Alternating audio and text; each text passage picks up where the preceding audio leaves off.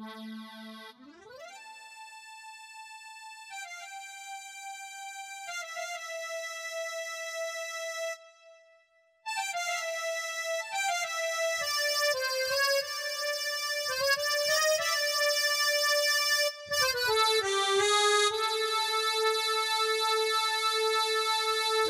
souhaite que vous aimez mes chansons et dansez quand vous l'écoutez.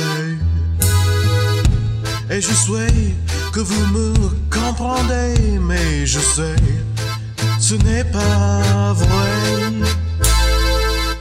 Hello, everyone, and welcome to Cast and Wax. My name is Jordan D. White, and this is the only official podcast of Waxwork.com. We have a jam-packed show tonight, today, this hour, wherever and time that you are in. So let's get right into everything and introduce all of your fellow co-hosts. Like I said, my name is Jordan D. White. I am the mainest of main hosts because it's my website and it's about stuff that I've created. So there you are. But let's move on to the next guy. This is Frank Allen. Hey, Frank. Hello, Jordan. How are you doing today? Very well, very well. Frank, did you do anything exciting in Binghamton? We weren't on the show last week because we took a break and we went up to visit Binghamton where we used to live. Did you do anything exciting in Binghamton? No, not really. I was going to try to record something, but I didn't, so no. Oh, okay, well, that's kind of lame. What did you do? Did you see, friends? Not so much, no. I mostly just sort of went back to where I used to live and looked at it and, sort of went around. Why, did you do anything exciting? Yeah, I did. I did lots of Rocky Horror. I did 3 shows of Rocky Horror. I was in 2 of them. I watched 1 of them, and then they also did a show of Shock Treatment, the sequel to Rocky Horror, so that was pretty exciting. Oh, that doesn't sound like the kind of thing I would think would be fun. Well, no, it does. I don't think you'd like it, but okay. Moving on, we have Mr. Rory St. John, who also went back to Binghamton. Rory, how are you doing? I'm doing quite well, thank you, and I actually had a very eventful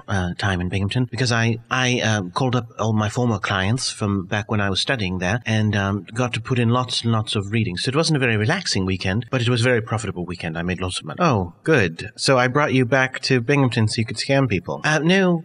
Again, I'm not a scam artist, so I do give an actual, service. I am a service artist, not a scam artist. Well, it's interesting you call it an art rather than a science. Well, it's also a science. Arts and sciences are the same thing, really. Not so much. From a certain point of view, musical is like math. Music is math, and paintings are using the visual spectrum, which is, can be quantifiable. So perhaps there's a way to quantify a painting as pleasing mathematically and scientifically. It's possible.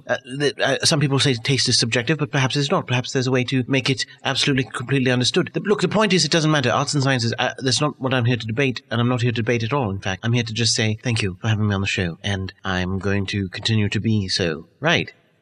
Good.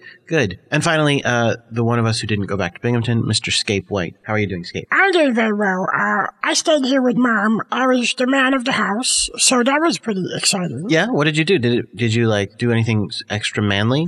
Well, Dad, I did sleep a lot, but also I killed demons when Mom was not paying attention. So, did you? Yeah, I did. Also, I, cleaned myself. Okay. I guess, is that especially manly? I think you do that when you're not the man of the house. Well, maybe that means I'm always the man of the house. You're not. Scape, you're not. It's me. How can you tell? Well, I don't know, because I'm a man and I'm bigger than you. Look, forget it. You're just a boy. I'm like 8 years old, so I'm not a boy. Well, you are, because we cut off your testicles when you were really a baby, so you will kind of always be a boy. Dad! Why again did you say it? Well, because it's the way I win arguments against you. That's not fair! That is super unfair. Sorry. Anyway, before we get to the, shows, I did want to talk about the election. The election was last Tuesday, and if you listened to last week's fill-in episode, you heard me kind of endorse Barack Obama, so obviously I'm very pleased that he won the election. That's very exciting. We didn't talk about the election at all beforehand. We talked about some fake election stuff in the other Epic Echoes world, but we didn't talk about the real election. So I thought we'd take a moment to talk about the election. How are you guys feeling? Do you feel new and different? Do you feel like the world has already changed? I feel pretty good about it. I'm really happy that Barack Obama won. So. Wait, what? You are? You're happy he won? I thought... What? I don't know. I thought you would have voted for John McCain. 4 years ago, you voted for George Bush. So... Well, yeah, look, that's because I at the time, I thought George Bush was the best person to lead the country, but now I don't. And also now I don't like John McCain either. I mean, he, at the again, in the year 2000, he was doing pretty well, but, he's not making decisive action. He didn't look like he knew what he was doing, so I didn't want to vote for him. Also, he's kind of a jerk. I don't know if you noticed. No, I noticed. I thought that you would feel some sort of jerk connection to him. No, I don't know. I just thought you were going to vote for him. So. Well, I didn't. I don't know what you take me for. I mean, clearly I was voting for Obama. Obama's competent. Well, I agree. Why are we? I don't know. I guess there's no argument about this. That's weird. I would have thought there was. I mean, Rory, didn't you think he was going to vote for McCain? Well, no. I would have assumed that he would vote for Obama because he and I don't agree on much at all. Oh, wait. What? You voted for McCain? Your first time able to vote in America, and you voted for McCain? Well, yes, I don't see why that's such a problem. I mean, the way I look at it is, Obama was going to raise taxes for people who make more than $250,000 a year. So that's not really something I want to support. You make over $250,000 a year doing extra history. Oh, well, no. Of course I don't. I make, a much smaller amount than that at this time. But I, continue to build my business, and eventually, yes, I do hope to make $250,000 a year at least. So I want the person who would give me the most money as possible. In the future? Well, the future is where I will live someday, as we've been told. So yes, I do want things good in the future. At the expense of the present? Well, I don't really see it as at the expense. Look, he's a war hero for your country back then. Of course, I wasn't part of it at the time, but he was a war hero, and he was. Look, I don't think I have to defend myself. He lost, so it doesn't make a difference, does it? But I was trying to look after my financial interests. Your maybe, possibly future financial interests. And even if you were making $250,000 a year, like the economy is tanking, Republicans are in charge. He's another Republican. Do you really think he's going to be that different, or he would have been that different? Well, look, no one can know, can they? Because it's over, and we'll find out if Barack Obama can help everything. Look, I don't have to justify myself again. Perhaps I had knowledge of some sort of other world where John McCain was a good president. Another world. Actually, that brings up a good point. Whenever we talked about the election before, you said that as a historian you know who's going to win. So why didn't you vote for Obama if you knew he was going to win, since that was part of history? No, it's actually quite simple. Because just because I knew that Obama was going to win, didn't mean I wanted him to win, or didn't mean I supported him. So, I voted for the person I wanted rather than the person I knew was going to win. So that's what that is. Then why are you upset about it? You should have seen it coming. Well, no, I mean, if a tidal wave's coming, right? You don't say, oh, well, I'm comfortable because I've seen it. When it hits you, you're still going to be like, oh, it's tidal wave. Probably a little even more than that, but whatever. Scape, did you have any opinions about this presidential election thing? No, because just like in Epic Echo's world, there is no moist food coverage, so I don't really care. Okay. That's fair. Let's move right along, because we do have a lot of shows to go to. This is a crazy, fun episode. It's called Brutal Beating, and it involves Mr. Fahrenheit and his musical career. Wow. Let's enjoy. The Earth Guard. The planet's most powerful heroes united in the common goal of protecting the innocent people of planet Earth and defending them from threats of all kinds.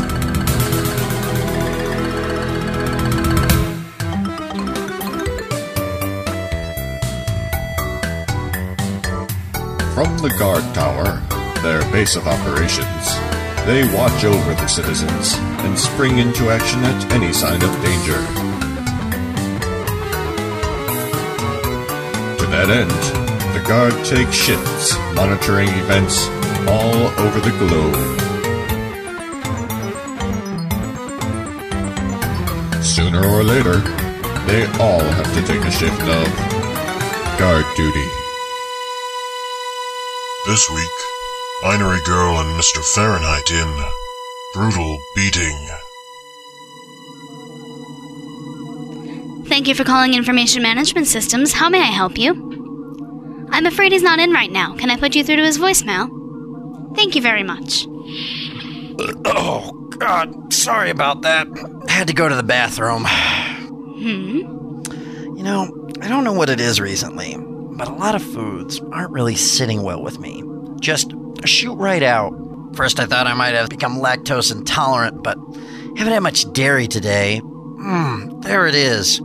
If I eat a nice full meal, about 20 minutes later, I have some, important business to conduct. And let me tell you, you're lucky the walls here are so soundproof. Oh, come on! That's disgusting! Yeah, shut up, Attractor. You don't get a say. This is cruel and unusual punishment! You're a cruel and unusual jerk! Now shut it! You're just here until you've got your cell all warmed up at the powerhouse. Anyway, Binary Girl, as I was saying before we were so rudely interrupted. Yeah, I'll just be sitting here, and I get these, like, stabbing pains in my gut. And I can hear it gurgling in there. Jesus, are you hearing this? I guess I should take some medicine or something. Last time I did that, I didn't go for like 2 days. And when I did... Can you excuse me for a minute, Lisa? I'll be back. I just have to... Thanks. Oh, you have to... Shh. Okay, listen, you dumbass. Apparently you don't remember that I can only speak aloud with both bodies at once. Since this body got her arm broken by our butthead friend over there, I've had to send the other me to work and leave this one here. Since they've cut our coverage on injury pay, I've got no choice on that. But I can't exactly sit around and chat with you about your stool consistency while doing my secretarial work, now can I? Now if you'd kindly shut it so I can get back to work, that will be... Lonnie! Hi! No, I was just... talking to myself, nothing important. Oh, you know me. Yeah, thank God it's almost lunch. Fine, I don't care. I don't need to talk to you. Hey, so Attractor, what's new with you? What? Are you a complete moron? Look, I'm just trying to make conversation. I don't want to make conversation with you. Yesterday you set my cape on fire! Hey, it's my job. It's nothing personal. What do you want from me? An apology? You stop breaking the law, and I'll stop kicking your ass. I don't think that's a promise I could stick to, friend. So how about we just sit here in silence, you smug in your superiority, and me picturing the ways I would tear you to pieces if this power dampener was off? Jerk! So anyway, I got this album coming out next month. For Christ's sake, do you never shut up? And you know, I think it's really cool doing an album and all, but like, I've got no creative freedom on the project. You know what I mean? I could use the metal panels in the walls to slice you into perfect tenths all at once. Like they've written all these songs for me. And they're great songs too, I guess. Not bad, but when I brought them my songs, my special beauties, the ones I had worked on. Oh, God. Steve said he didn't think they were commercial enough. What does that mean, not commercial enough? And we didn't record them. None of them. Oh, seriously? Something coming from inside your mind was deemed not fit for public consumption? I cannot believe it. I know, right? Seriously. Check this out. Please, no. This one is called Burning Cold, okay? It starts out with this guitar riff. Real blazing, like... Then I come in with the vocals. You're running hot and cold, and I'm running from the start. You're starting not too old, and I'm gunning for your heart. Oh, you melt my frozen soul. You cool my burning head. You're running hot and cold, and I'm taking you to bed. Seriously, that's pitiful. Shut your gob! I'd like to see you do better. Thank you for calling Information Management Systems. How may I help you? What the hell are you... Hang on just a minute, and I'll put you through. She's at work. It's the other her. Even I get it by now. Roger, it's John Berger on line 3. Thanks. So what? Let's hear you do better. What? Right now? Yeah. You think you're better?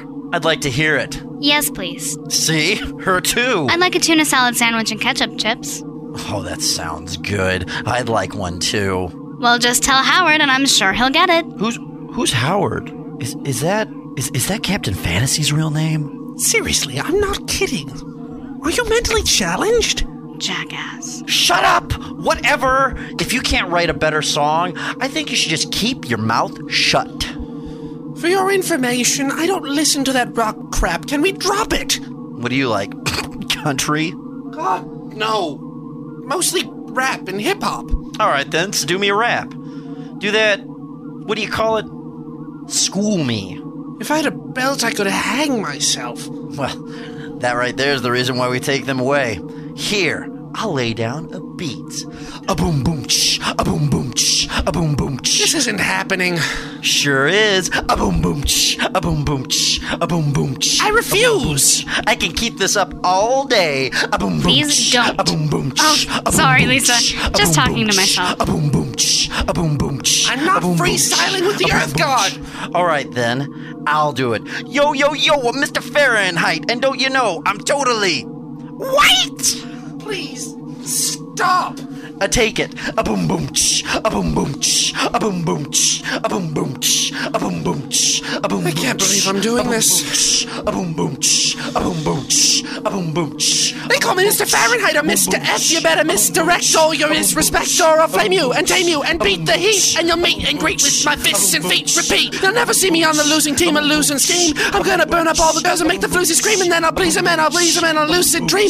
I'm out of sight and when I take you out at night, I'll be whining you and dining you and treating you right. Until we're all alone and holy, we be hitting it tight. I'll leave you so sore, you think in a fight. I'll burn you so hot, I'm Mr. Fahrenheit. Yeah! Boom boom ch. Yeah! Woo! That was so awesome. Seriously, that rocked. Yeah, thanks. Turn off this field, I'll sign your boobs. I could totally use that in Burning Cold. Like a little rap rock breakdown. You know what I'm saying? Whatever. Seriously, how much to buy that off you? And in your condition, I think you can use all the money you can get. Shove it! Write your own rhymes. Thank you for calling Information Management Systems. May I help you? Okay, that is getting annoying. Oh, yeah? And what color is the kettle? What? I'm afraid he's not in right now. Can I put you through to his voicemail? What are you talking about? He usually checks his messages as soon as he gets in, yes. Come on, let's do another one. A boom boom ch, a boom boom ch, a boom boom. No way. No problem. Have a nice day. A boom boom ch, a boom boom. Get it! I'm just gonna keep doing this until you. Shut up! What's your problem? You're driving me crazy! Just shut the hell up! Stop talking! No more stupid rapping! Look, I thought you couldn't. I've got my hand over my other mouth. I probably look like a psycho, but I had to tell you to shut up! Thank you. Ooh, wait. Does that mean you heard the name of the place she works at? You're damn right. Uh-oh. Mr. Fahrenheit. Yeah, hey. The powerhouse is ready for a tractor. Prepare him for transfer. Yeah, sure, no problem. Also, put out a low-priority signal to the guard. I want to call a meeting for tonight, 9 o'clock. Okay, sure, what's this gonna be about? I think we need to renegotiate a few things with Mr. Grant. I tell you what, you should let me do the talking. With all the coverage I've been getting recently, I've gotta... Stallion out. Jerk.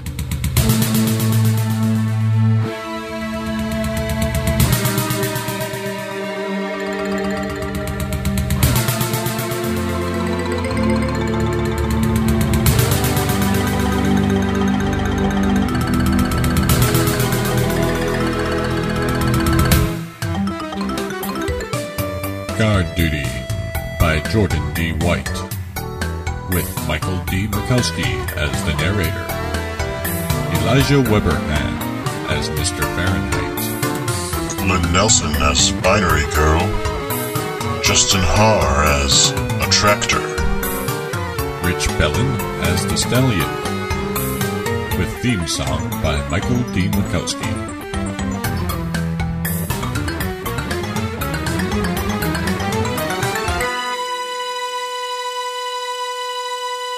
Welcome back. Hopefully you all enjoyed that little musical interlude with Mr. Fahrenheit. Scape, Mr. Fahrenheit singing, trying to take your singing thunder as you're the singer of the podcast. What do you think of that? Dad, he's not very good, so I could do that song way better than him. Really? Do you think so? You're running how to go, and I'm running from the start. You're starting not too old, and I'm gunning for your heart. Oh! Okay, that's better than him. Dad, I wasn't done with the song. That's okay. But thank you for singing it. It was very good. And let's move right along. Like I said, Mr. Roy St. John, you did some This Day in History stuff for us, right? Is it more election-y stuff? No, actually, I guess we've gotten a little bit farther away from the election. Not so much election coverage anymore on the This Day in History. This one is about the Vietnam War, so to speak. So hopefully you'll enjoy that. Why? Because are you suggesting I enjoy the Vietnam War? No, it's just, well, I don't know. Let's just listen to it then. How about that? All right. Welcome to This Day in History on WHRW Binghamton. My name is Rory St. John. On November 10th, 1964, at a news conference, Secretary of Defense Robert McNamara says that the United States has no plans to send combat troops into Vietnam. When asked whether the United States intended to increase its activities in Vietnam, he replied, "Wait and see." I, Robert McNamara, do hereby pledge to the American public that I will only get my kicks by prank calling 911. And in this very pledge press conference, don't know what I'm talking about, I will call 911 to prove that this is a wholesome American, non-communist way to get one's jollies. Hello, 911. I haven't dialed yet. Doot, doot, doot. That's 3 numbers. Obviously, 911. Hello, 911. Do you realize that we don't have touch-tone phones yet? No. May I speak to the other 911 operator, please? Hold on. Hello, 911. What is your emergency, sir? I am about to engage in a prank. Brace yourself. Sir, this is not a game. Do you have an emergency? This is 911. Yes. Do you have Prince Albert in a can? Sir, I'm going to have to hang up on you, but we're going to have to come investigate your emergency anyway. This is not Then let funny. him out. Sir, where are you? I am at 1600 Pencil. 123 Fake Street. 123 Fake Street. That's all right, sir. We've traced the call. We'll be there soon. I hate you. Thank you. As a result of all the calls into 911 as pranks because of this, the United States shut down all emergency services, and 3 hours later, the United States was evaporated. This is This Day in History on WHRW Binghamton. Now that sounds like a story that could use some elaboration. My name's Roy St. John, and this is Where Are They Now in History on Cast and Wax. Yes, that third fire that caught after 911 was cancelled was in fact at a fire factory, and all the fire-making capabilities were caught fire, which meant the fire was giant and huge and super powerful. Everyone in America was in fact very upset and in a lot of danger, as the fire did spread quickly across the entire nation. Now, you're probably thinking to yourself, how could 911 have helped in that sort of extreme situation anyway? And the fact is it probably couldn't. But what I didn't mention was that the reason that the fire started was because someone was trying to break into the fire-making factory, and the person who was defending it couldn't call 911, and so they in fact were throwing flamethrowers at the person. Had they not been throwing flamethrowers at the thief, they could have not had a fire starting in the fire factory. As an interesting side note, though, I should mention that though if America was evaporated and did go up into the atmosphere as a gas, it did in fact get rained back down into the ocean sometime much later in the Pacific, and it formed a small island nation. But those people on that small island nation of New America did have 911 and didn't prank call it, because prank calling 911 is irresponsible and against the law. Did you know that? Well, now you do. This is Where Are They Now in History on Cast and Wax, and my name is Roy St. John. Thank you very much, Rory. Thank you for that. That was a fun little historical fact and lesson. The lesson was don't prank call 911, right? Yes. And when, that's a good thing to teach people, I guess. I mean, is there a lot of problem with that? Do people prank call 911 a lot? I don't know. Rory? Well, I'm also not sure, but if they were prank calling 911, that would certainly be a problem. So they shouldn't. Yeah, well, that's no way to look at things. I mean, people shouldn't try to eat lamps, but I doubt that they do very much. You probably don't have to do a PSA on it. No, but if you're considering eating a lamp, please reconsider, because it is quite dangerous. Most of the parts of lamps are inedible. No, everybody. That's what I'm saying. Everybody knows that. You don't have to explain that to people. If you feel like, hey, here's a public service announcement, don't shove pillows up your nose. Here's a public service announcement. Don't attempt to light your feet on fire, because you'll burn up. I mean, I'm just saying, like, I don't think people are. You don't think people are calling 911 as a joke? I think that probably does happen. In fact, speaking of the election, didn't we just hear the guy, John McCain's brother, called 911 to complain about traffic? Well, yeah, but that wasn't a prank. That was him being an idiot. Well, look, say what you want about him, but his brother lost an election. All right. Hey, no, Jordan, that's, you shouldn't make fun, because really, that's the kind of freedom that John McCain went through torture for to protect, is that his brother is now free to call 911 and say stupid things. That's true. Well, I probably wouldn't have put it that way. But. All right, well, let's keep moving, because like I said, we do have a lot going on in this episode. This is an episode of Tractor Fiction, right, Frank? Yes, and it's the second to last episode that was recorded live. It's got a lot of, problems audio-wise, I gotta admit. There is some clipping and a little bit of not as good sound quality. But, like I said, only one more episode like that in existence, and then we get to the pre-recorded, studio-recorded episodes instead. So, let's get right to it. This one's called Poor Little Witch. And if you are reading along with the tracts, I should mention that there are 2 different versions of this tract. There's the original version, which is what we based it on, and then later he updated it, changed the ending a little bit so it wasn't as downer, and changed one of the characters' names. So if you're reading along and you notice some discrepancies, it's because we're using an older version. That was a nice little service announcement for that one. Okay, well, here we are in Tractor Fiction.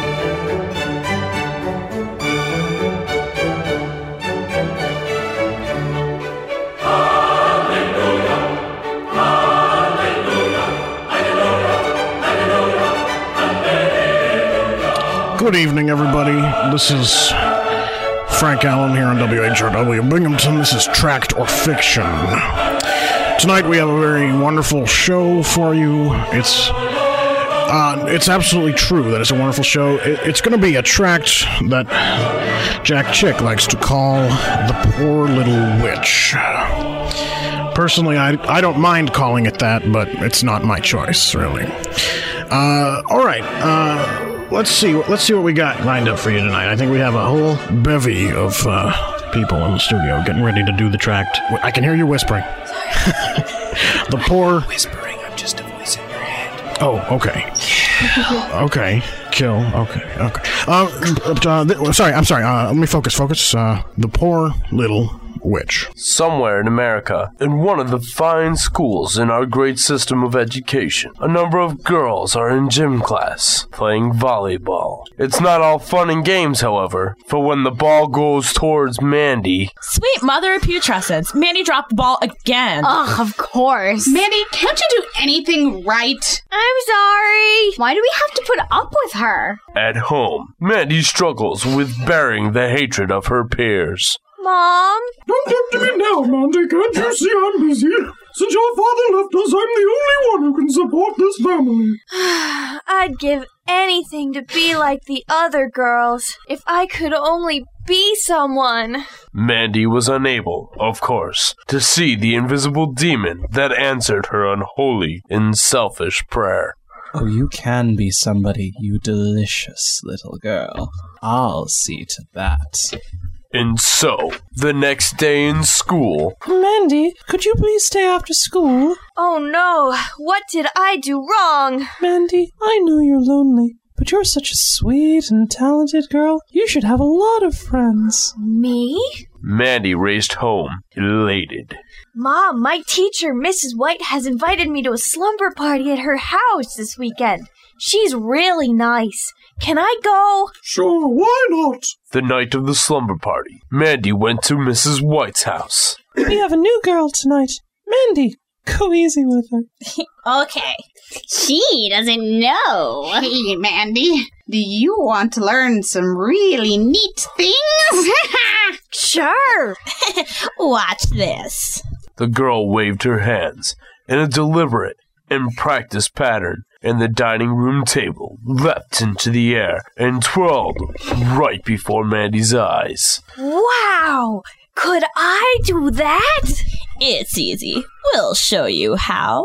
Hey, Mandy, how would you like to see the other girls drop the ball in PE? I wish. They're always putting me down. Is there a way? Sure. Here's what you do. Before you go to school, light a candle, sit and stare into the light, and ask Bruce to help you. Who's Bruce? Oh, he's a friend. Just try it and see. And so, before school, Mandy does as she is told. Oh, Bruce, you are my friend. Please help me in PE class today. Make Kathy drop the ball. I command you. Gotcha, baby. And old Bruce was as good as his word. Oof! Kathy, you're screwing up today. That's the third time. Even Mandy is playing better than you today. This is great. Across town, a certain church, which shall remain nameless, is getting a new pastor, Reverend Chuck Whitten. Pastor, what a blessing to have you lead our congregation. Thank you, Mrs. White. Do you find the parsonage comfortable? Oh my, yes, it's a palace. Here's a lovely gift, Reverend, to buy some new suits. Why, I've never been treated so well. Praise the Lord. We'll take good care of you, Chuck Whitten. Well, I'll see you tomorrow. They sure do love me. So, what do you think of him? He's a jerk. He doesn't believe in the Bible, so he's ours, bought and paid for. We'll use the same techniques on him as we used on the others. Next month I'll ask him to join the lodge. Good. our church will grow fast because he won't offend anyone. Soon, Mrs. White takes Mandy aside again. Mandy, you have grown so fast and filled out so nicely that we feel you should attend this meeting. You will really increase your power. That's great, Mrs. White. They hop in the car, but as they pass by the choir practice, a song of praise entered Mrs. White's ears. Mrs. White, are you okay? You're shaking. Don't ever go to that place. It's very evil. One of our traitors goes there. Don't ever have anything to do with old Mrs. Grayson or that place. You'll be sorry if you do. Mrs. White takes Mandy to an old, abandoned, spooky-looking farmhouse where everyone is wearing dark robes. Gee, Mrs. White, I've never seen a place like this. What's going on? You ain't seen nothing, kid. Welcome, beloved brothers and sisters. Tonight is the night of a great celebration and sacrifice to our most holy Father, in order that he might pour his blessings upon us.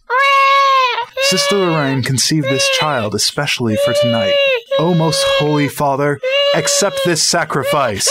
This can't be! Hail Satan! Hail Satan! Work on your timing. Here, Mandy, you must drink the child's blood and our Father will bless you and give you increased powers. No, I can't. I'm sick. Drink, Mandy, or die. Gil, do it! Ah! Mandy closes her eyes and drinks the baby's blood, taking a big gulp and feeling its satanic power channeling through her body. Kinda tingly. When Mrs. White drops Mandy at home, she leaves her with a warning. Mandy. Mandy, I saw you were quite upset tonight. Don't even think about going to the police. Our high priest is the chief of police. There's no way out. I'll see you tomorrow. I had no idea what I was getting into. There must be a way out.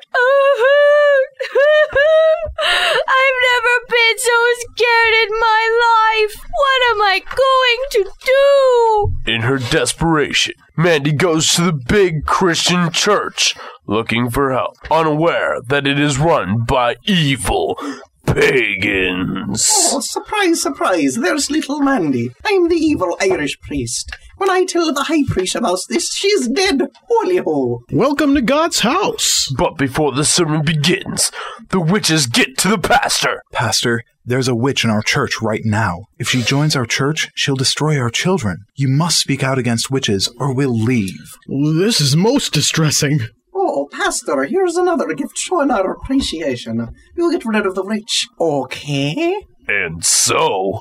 Thou shalt not suffer a witch to live. We will not tolerate witches here. They are reprobate, foreordained to damnation. Amen. They're talking about me. What am I going to do? Mandy became even more desperate and began grasping for straws. Mrs. White said Mrs. Grayson was a traitor. I've got nothing to lose. I've got to take the chance. Come in, my dear. Can I help you? I'm in such trouble. Mrs. White said there's no way out. Oh, yes, there is. I know Mrs. White, and she's a liar. You got into Satanism, didn't you, dear? Yes, and they killed a baby, and how can I get out? Even the pastor said there's no hope for me. The church on Maple Road? Yeah. I was in the craft once, and I know these people mean business. They will kill you if they can. Come with me, sweetie. I was just on my way to my church. These people are true servants of God. We'll show you how to be free. Mandy goes to the service, and she can feel God's love enter her heart. Kinda tingly. Mandy, Jesus Christ died on the cross for your sins. His precious blood cancels any contract you've had with Satan and washes away your sins. All you have to do is pray and ask Jesus Christ to save you and become your Lord and Master. Then you can use his power to get rid of the demon. Lord Jesus, please forgive me and wash me clean. I want you as my Lord and Savior. I want to serve you instead of Satan. Now, Mandy, you must rebuke Satan and his demons in the name of Jesus. Satan, I will no longer serve you. Jesus is my Lord and Master. Bruce, you and all the demons in my body, soul, and spirit, stop wiggling. I command you to leave me now in the name of Jesus Christ. Fine. Sheesh. Man, what a jerk. You must not go home tonight, Mandy. This is the full moon. It's too dangerous. Stay here a while. They'll try to kill you. Please, Mandy. Oh, no, thank you. I'll be all right. Unfortunately, Mandy was as wrong about that as she was about pretty much everything in her life thus far. As she walked home, a van pulled up beside her. Come on, kid. It's time to party. But I don't want to party. Mandy was murdered by Satanists that night, but she stood firm and did not deny Jesus. The same night, Reverend Chuckwin died in his sleep because he was fat.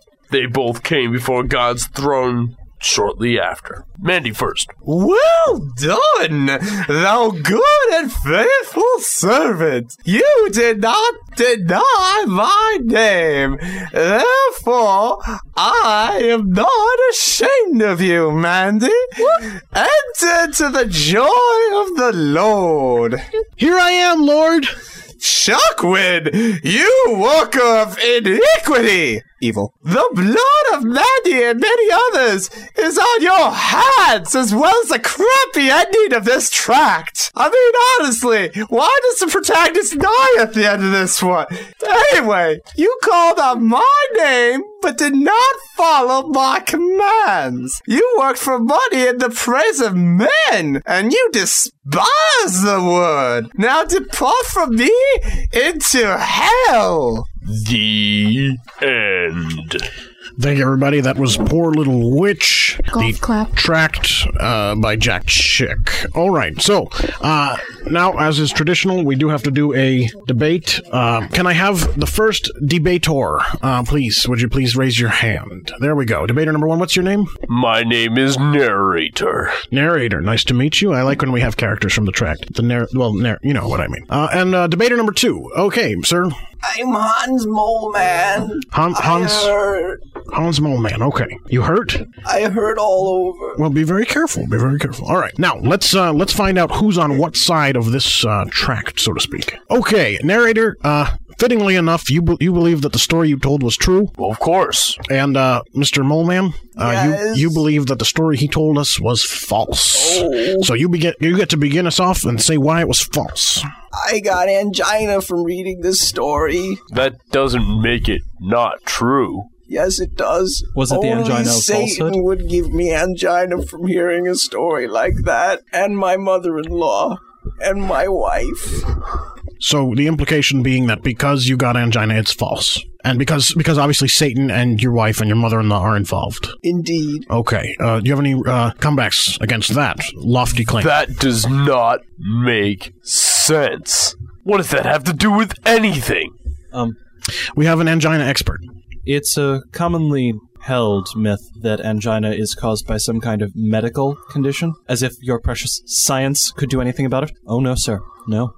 Angina is purely the work of the Beastmaster. He lurks in the shadows, and I and other members of the Society of Jesus hunt him down. You mean like that crappy movie? Yeah, the Beastmaster, that was a movie, and the guy had the eye on the ring that could see things? No, I mean like the adversary. Because I narrated that movie too. He got cast out of heaven. The adversary from the comic Fables. Let's make one thing very clear here, okay. Mr. Allen. Yeah. Your little radio show, which uses demons to broadcast. There's I'm sorry. funny ears. Hold on. Did you say we use demons to broadcast? Obviously, you're using machines. Machines are powered by science, which is the same thing as evil. And Pazuzu, who is Satan, is the Prince of Air. Also true. Yeah. So if you breathe, you're taking in Satan. All right. Well, we are taking Satan every day. Of course not. Haven't you noticed that I'm such a lovely shade of blue? Let's let Mr. Moleman get his argument back on track. I think that this is the worst argument I've ever read. Hey, yo. And I've read all of Reader's Catch an Digest orange. jokes. I did. Notice. He Because caught that. I'm Really, God in disguise! Wait, God. I think God has kind of a lilting feminine voice. Look, I'm not that God. Okay. I'm just a god? God, not specific. From now on, if somebody asks you if you're a god, you say, man. yes. All right. That worked. Actually, believe it or not, that happened. Someone walked up to me and they had a knife and I was like, "You'd better not cut me." He's like, "Why? Are you a god?" And I said, "Yes." And then some heavenly power made me a god. And I have devoted my life to impersonating Mole Man and to proving that tracts are false. Well, we're doing... Wow. Yeah. Indeed. Oh, we have another expert, actually. Yes, I'm an expert on witches. Really? How are you so familiar with witches? I'm actually a witch. Oh, that makes sense. Never would have figured it. Ladies and gentlemen in Radioland, you can't see this, but she's actually wearing a pointy-brimmed hat, and she has a long, warty nose. Wait a second. What's going on here? I'm here to say that this, we this did do tract the is actually nose. true. Satan And the does, hat. does rule the witches, and he dresses us up like this. All right. Told so you. So you're really a witch or not? I'm really a witch. All right. Well, you guys know. Truthfully, don't suffer her to live. Come on. I know this story is true because I am Satan. Wait a minute. Okay. All right. That's it. I am God and you are Satan. Let's settle this the only way. And Satan says he's telling the truth, and God says he's lying. Or orange throwing contest, your choice. No. Let's flip a coin. Okay. Excellent. I'll flip a coin. Here we go. We're gonna do call it. Wait, hold on. This isn't a call. Oh, this isn't a call it. This is I know the answer. We're gonna do the traditional who's right and who's wrong. And this is where we find out. No, we're gonna find out. It's kind of taken on. I call it. We find out That's both because whether you know all you're right. gonna lose. All right, pause. I made that car to have 2 heads. We're gonna find out. We both win. God and Satan united for the first time. I didn't flip the coin yet. 18,000 years. Wait until I flip it. It might come up tails, and then she's lying. Both heads. Let's find there out. are no tails. It's heads. So God and Satan win. Yeah. go team God and Satan. Listens to the witch. Hey Satan, what are you doing next week? Barbecue. I was gonna have poker night. You wanna have barbecue on Friday, poker night on Saturday? Sounds good. Excellent. All right. Awkward. Well, that was probably the most helpful Tractor Fiction ever because it did reunite the forces of good and evil. Yeah.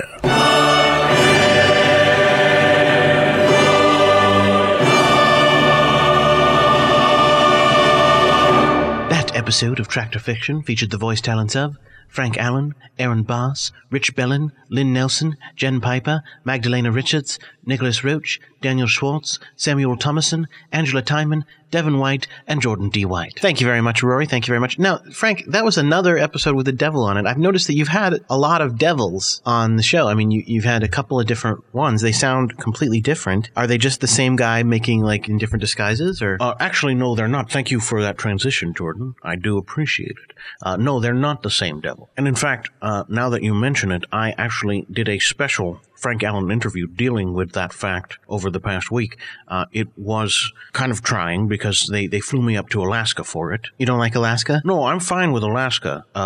Well, anyway, the point is there a couple of devils wanted to have something of a debate. And I guess this is the final series of debates. They're having an election for Prime Devil or something to that effect. And 2 of these devils that we've heard before were in the running. I guess the one that we heard just now was not. So he must have lost earlier. And I know we've heard a couple other ones. And I think there was a devil on Debatatorium 2 weeks ago. So again, he must have lost as well. But we did have 2 different devils. You'll all recognize them. And they were debating. So I guess the political season's not over in hell yet. Not quite yet. I think it will be very soon. Okay. All right. Well, so let's get right to it then, shall we? Absolutely. Frank Allen Interviews. Starring Frank Allen.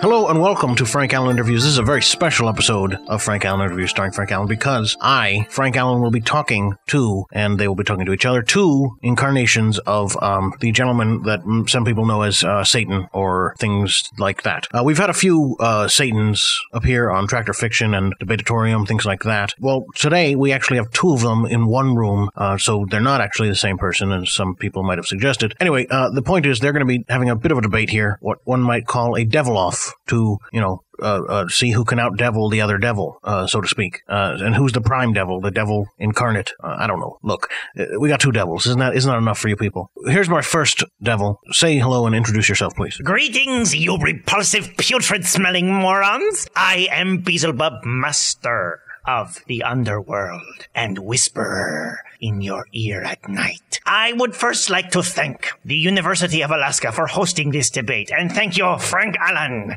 for having me. Thank you very much, Frank. You're very welcome. And so, like I said, that's Devil number 1. And Devil number 2 over here is a person podcast listeners will be familiar with as well. Why, hello, everyone. B. Fox is the name, and I am the most devilish devil of them all. Is that all you have to say? Yes. All right. So, let me get right to my questions. Why, okay, how am I going to refer to you? What can I call you? I am the people's devil, so you can call me Bub, because I like to rape soccer moms. And I support soccer moms. Bub. Call me Bub. All right. And you? Like I said, B. Fox. You can call me Mr. Fox. All right. So let's start with Bub. Bub, why should you be chosen as the ultimate devil, the true one devil? Look, I understand the pain that people are feeling because I am the one who is inflicting it. I think that what people need is, I don't know, what do people need? I'm not used to thinking of things that people need. But I want your vote, and if you don't give it to me, I will come to you at night. Okay, and Mr. Fox? Well, it's funny that he mentions that, because of course, if you do vote for him, I will come to you at night. You're kind of screwed either way.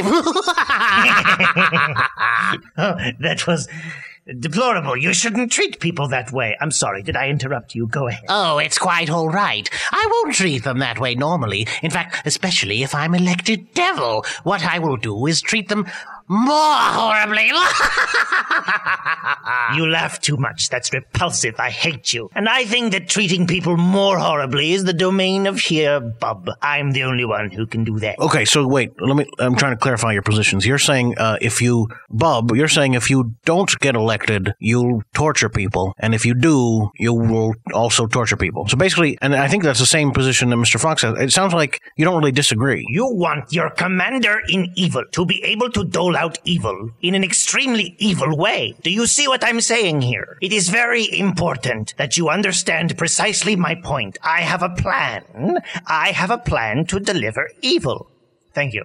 Oh, okay. I am a politician. I don't speak in specifics. All right. But Mr. Fox, do you have anything? I mean, do you disagree with him? It doesn't sound like there's much to disagree with. Oh, I disagree entirely. In fact, you want your devil to be the most moral man in the world.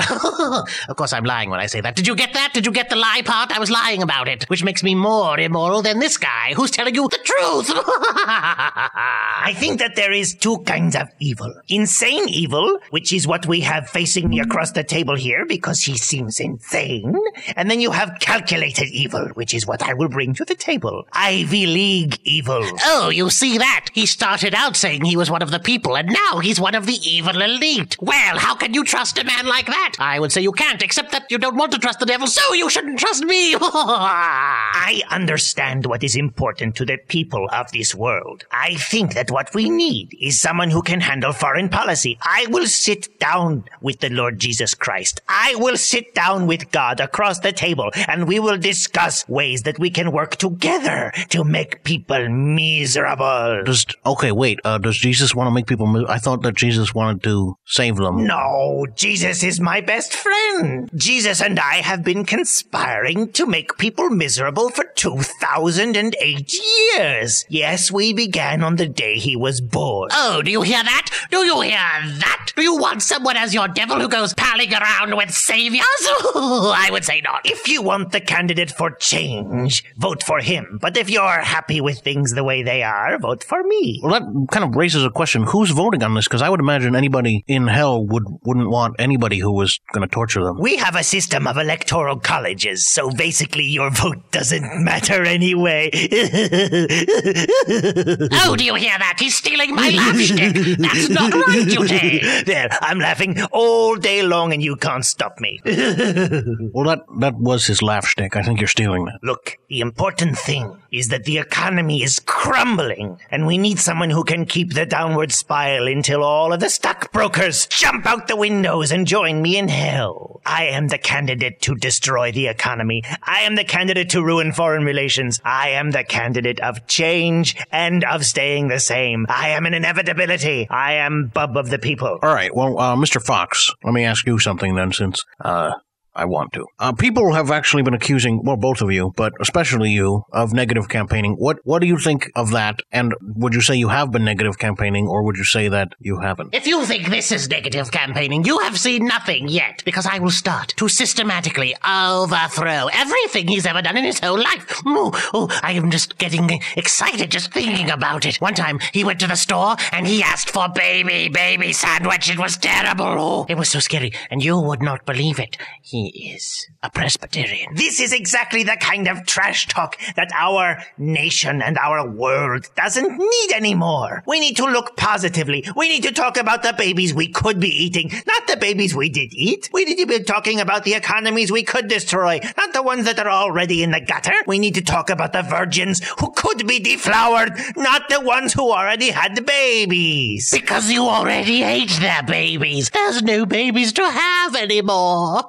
You can judge me by my record. I stand by everything that I've done. You, on the other hand, are new to all of this and we don't know what we're going to get. At least with me, when I eat a baby sandwich, you knew I was going to eat a baby sandwich. Yes, but what you don't realize is that when you ate that baby sandwich, I pooped in it. Really?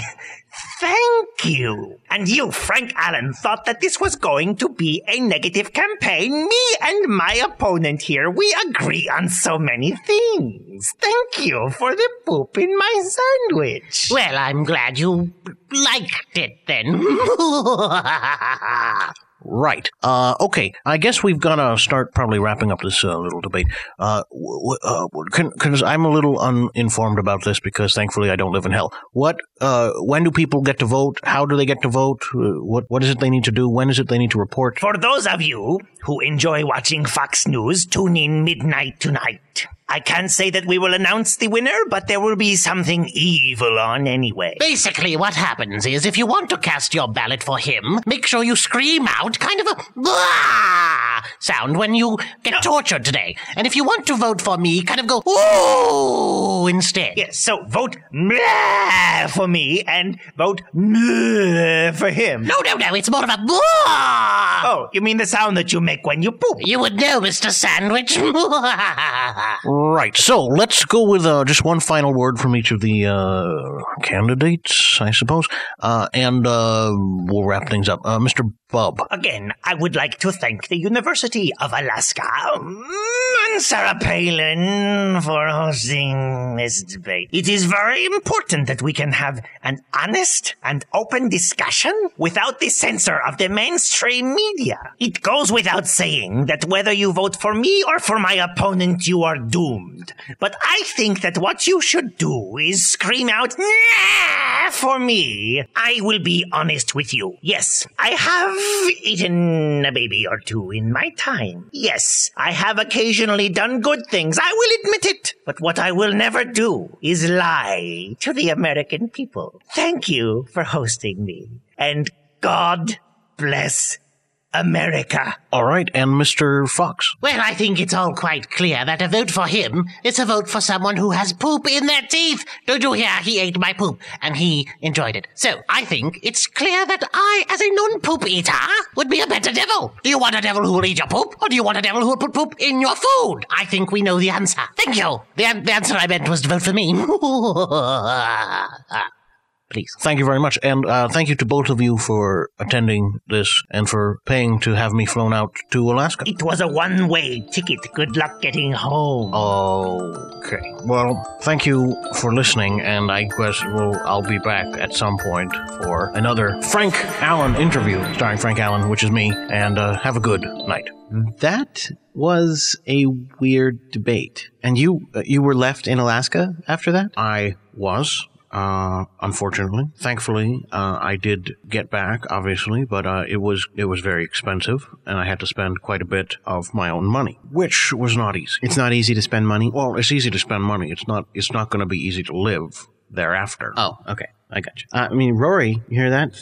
You made like a ton of money last week, and this guy got kind of screwed out of a ton of money last week. That's unfortunate. Yes, that's really too bad. Perhaps you should invest in some sort of other other form of business besides, working at a supermarket and hoping to become a radio host someday. Well, thanks. I mean, I would prefer to actually be a radio host. No, of course you would. But what I'm saying is, of course, the fact that you have no money is really your own fault, isn't it? I mean, you don't do anything. So, I wouldn't. Come on now. Well, no, realistically, I'm just saying you work at a supermarket, and you must not get paid very much. What, minimum wage? No, I don't get minimum wage. Thank you. I get far more than minimum wage. Far more than minimum wage. So, are you salaried? No, I'm okay. No, I still get paid hourly, but more than minimum wage. Really? So how much is that? Why do we have to discuss? Look, it's not. Regardless of how much I make. Well, do you make $40,000 a year, perhaps even? This is making me very. Jordan, can you stop him, because this is making me very uncomfortable. All I'm saying is that it's your choice to work there, and you could always find another job and do something useful to the world, like I do. Like Jordan does, like many people do.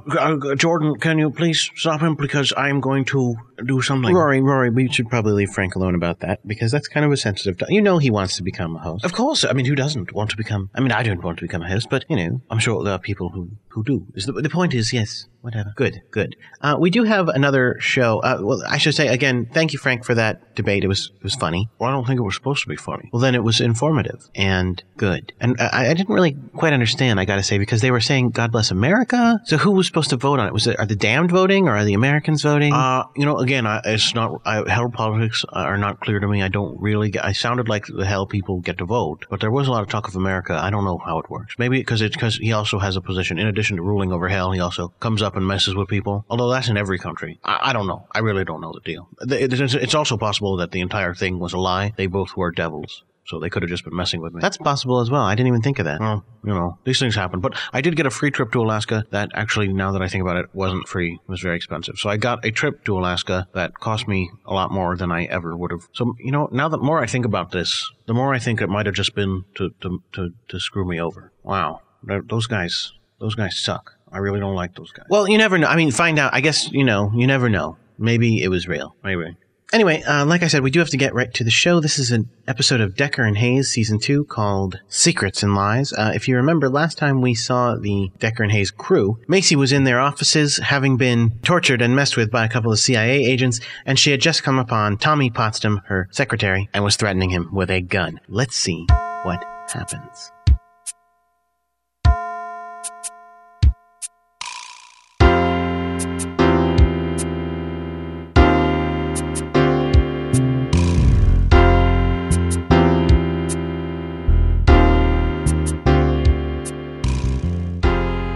Decker and Hayes, Season 2, Episode 5, Secrets and Lies, by Lynn Nelson.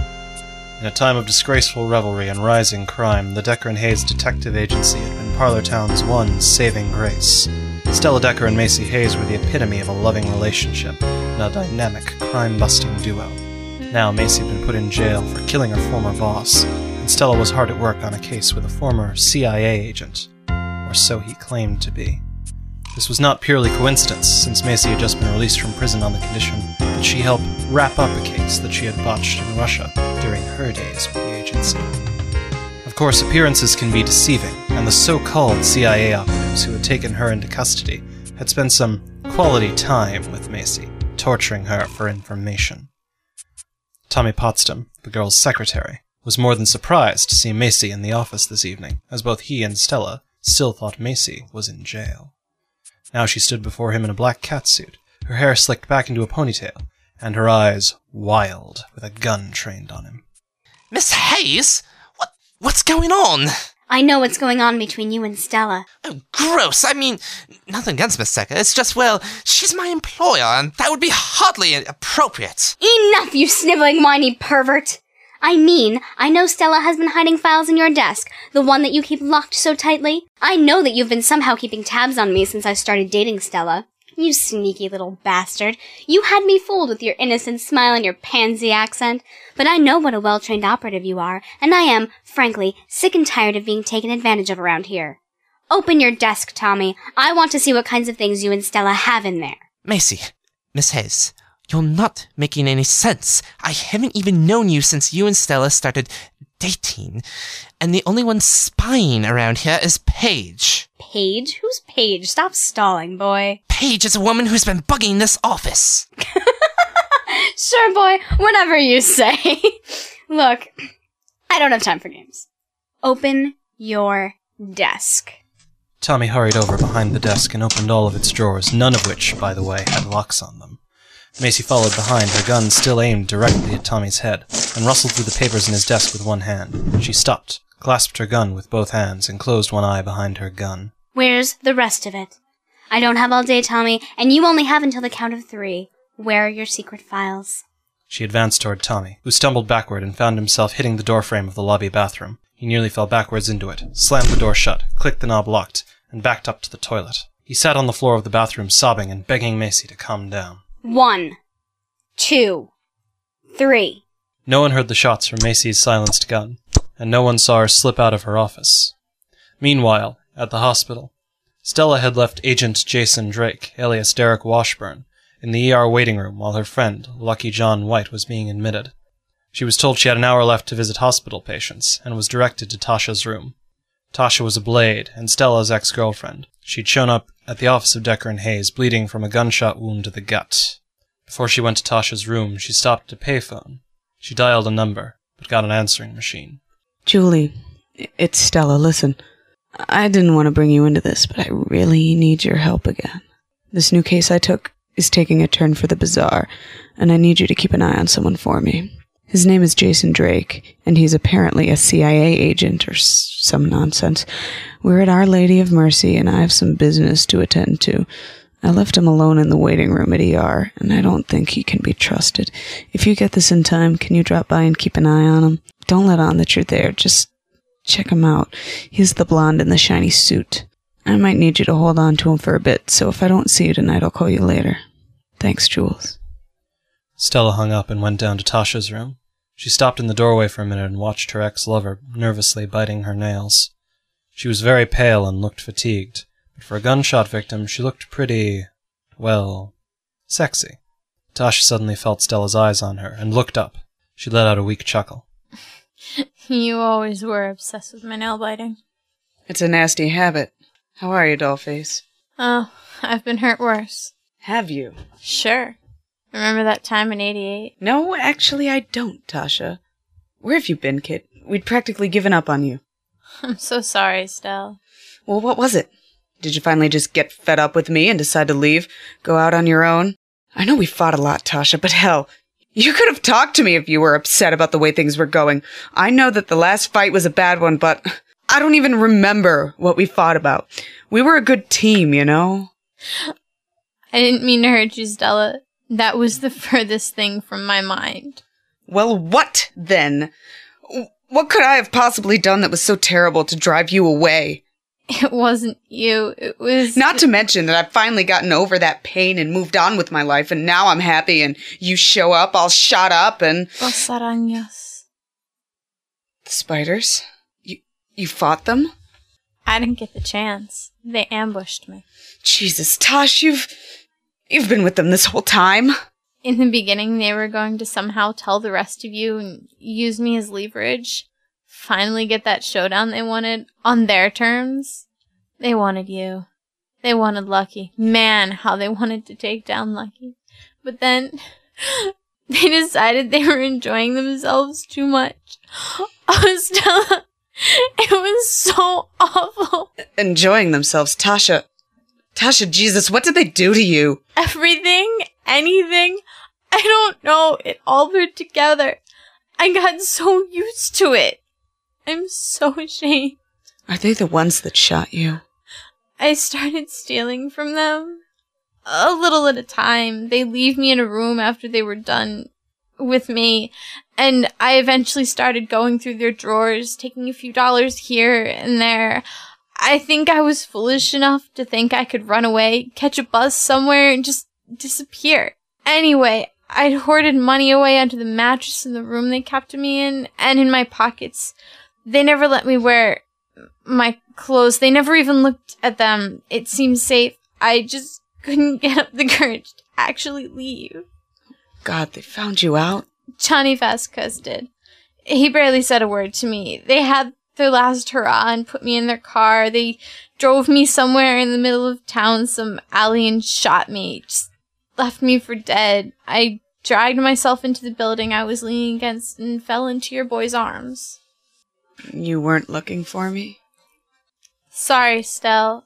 I guess I'm just lucky they decided to kill me next door to you. I didn't find out until after surgery that it was your boy who called me in. I'm still a little in shock. You and me both. Jeez, I'm so sorry, Tosh. I should have done a better job looking for you. You were always the toughest one. It's not your fault, Stell. Aside from me, of course. We never thought you'd be in that kind of trouble. I just thought you'd left me. Stella, it's not your fault. It did look like I left you. You didn't tell them to do this. They just did. Well, I'm sorry I yelled at you. It's okay.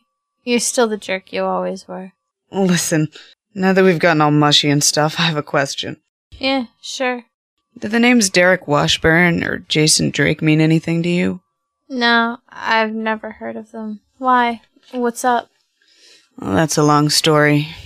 Just curious. You're just as hot as always, Stella Decker.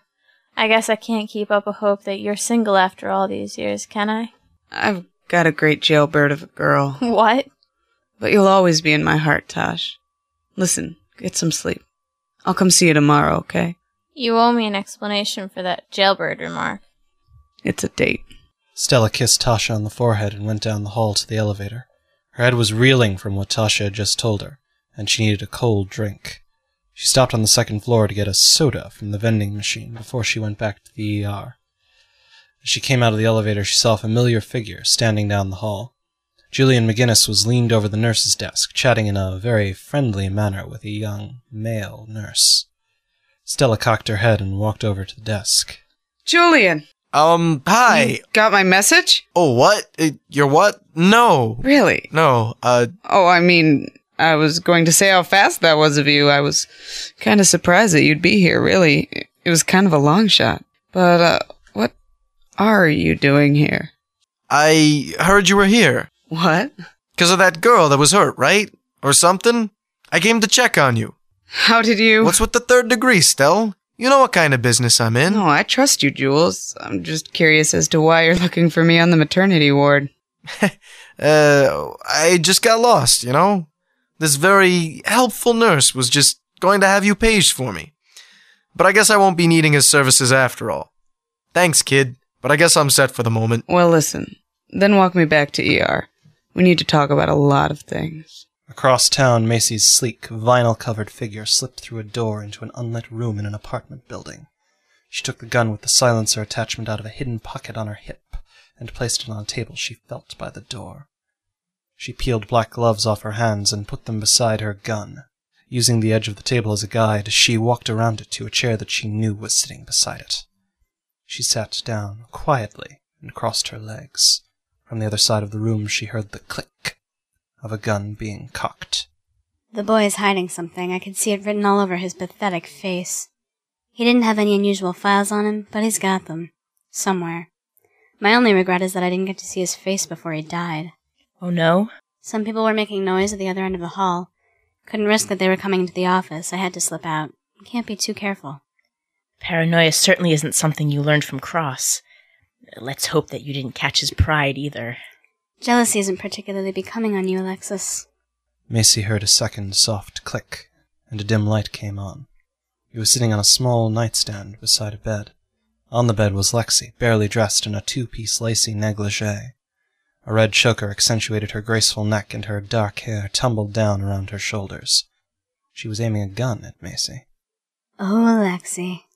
How romantic. You always know what revs my engine. I've always known you better than you know yourself. When are we supposed to meet with Landsberg? We have a lunch date with him in an hour and a half. That gives us a little time to play cops and robbers. Macy walked over to the bed, climbed over her, and kissed her deeply, passionately on the lips. The only one who has to be jealous around here is Stella. Stella who? Back at the office of Decker and Hayes, Tommy Potsdam was pacing in the lobby. Macy's shots had been too high, as she had been aiming for where his head and chest would be, if he'd been standing up. Why she didn't come into the bathroom to check on him he didn't know, but he had heard the door click, and her footsteps retreat away from the office. After waiting a good half hour to see if she'd come back, he'd finally gotten up the courage to come out. He had been dancing nervously around the lobby since then. He had no idea where Stella was or when she'd be back, and Macy was acting like a madwoman. Finally, he made a choice. He picked up the phone, dialed, and listened to an answering machine greeting. Hello? This is Tommy Potsdam, Miss Hayes and Miss Decker's secretary. I need to speak with you urgently. Please call the office as soon as you get this. I don't know who else to call. Who is Tommy calling? Has Macy really been brainwashed? What have Landsberg and Lexi done to her? Is Landsberg really a mafia man? And what was Julian McGinnis doing at the hospital? For answers, and probably a lot more questions, tune into next week's episode of Decker and Hayes. Put on the red light.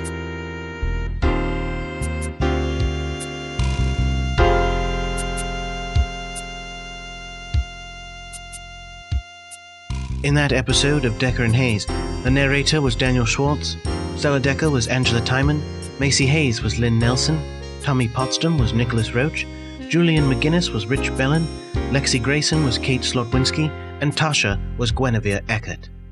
The theme song was by Michael Temporary Card Mikowski. Thank you very much, Rory. Thank you very much. And we don't have a ton of time, so we do have to get right to our listener mail. Just before I get into it, I should say, if you have any urge to write into us and talk to us about something, you can write into us at castinwax@gmail.com. Right, Scape? Right! I sang a song about that one time. That's right, you did. But I don't want to hear it right now. Let's go to listener mail. This first bit of mail is from a famous person, and looks like it's regarding the interview that Frank Allen did on the last full show. Frank, you want to read it for us? Sure, no problem.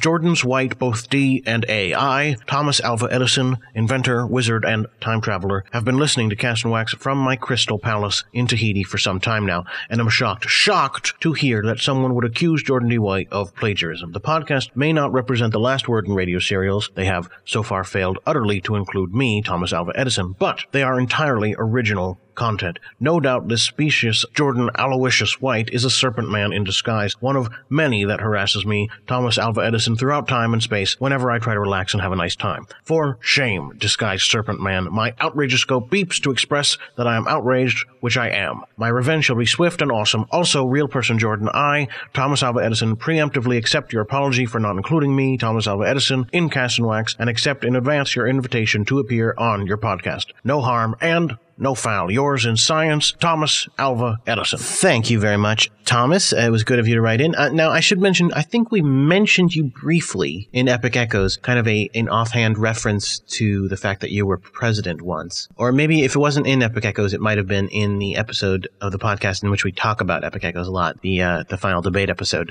But you're right, you have not yet appeared.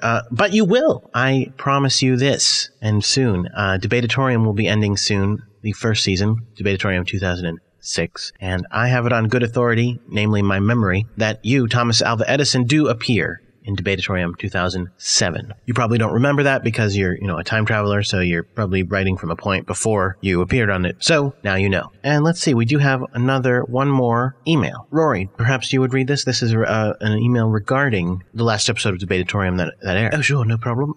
To whom it may concern, I was listening to your show and heard mention of the handmade chair beads TM from Planet Small. I have been looking to purchase some more for my home, but cannot find an order form on your website. Please direct me to Ms. Dot so I may inquire over some custom chair beads TM for my place. For Ms. Dot, if she's listening, Kraltar has many lovely examples of your chair beads TM. I admire them whenever we dine together. Please allow me to acquire some for my home. Thank you, Delphina Zanos, Vice President of Decorating, Seventh Sun Hotels. I don't know that you understand things correctly, Delphina. Frank, do you want to take this? Because I think this is a little unpleasant. Yeah. Actually, I can handle this.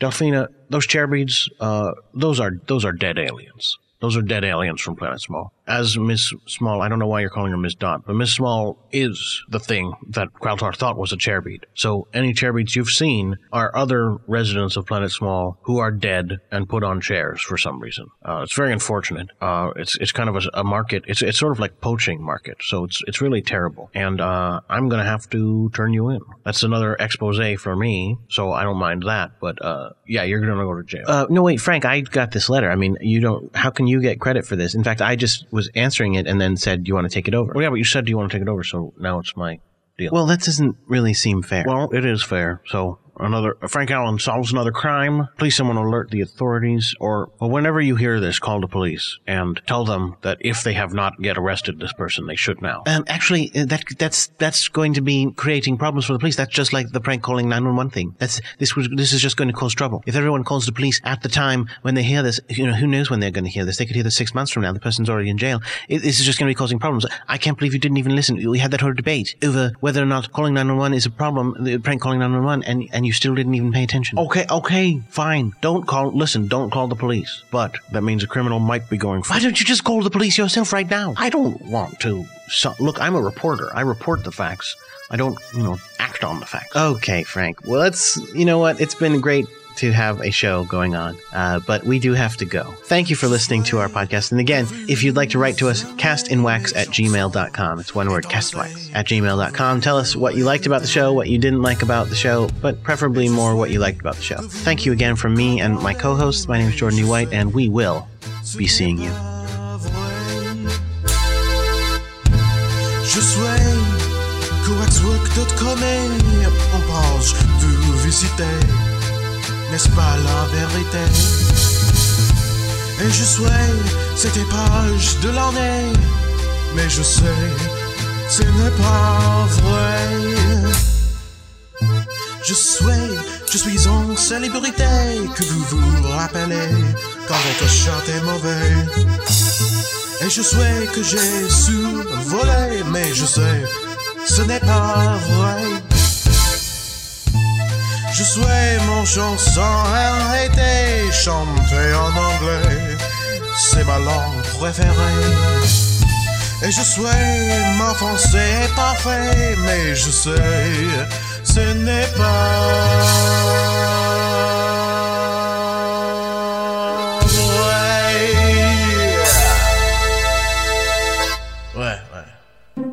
On the next episode of Cast and Wax, on Epic Echoes, Fortress is cute but obnoxious. Are you alright, little man? Are you calling Yellow? I can play the fiddle. Hey, dinner, I've got it for Yellow Meadow. I don't mean to be rude, but we're having kind of an important meeting. Meeting? What a freaking meeting! I'd rather be eating. On Tractor Fiction, we have the sickest episode ever. You know, Henry, I know your secret. Look, I've been telling everyone at the general store that I'm not...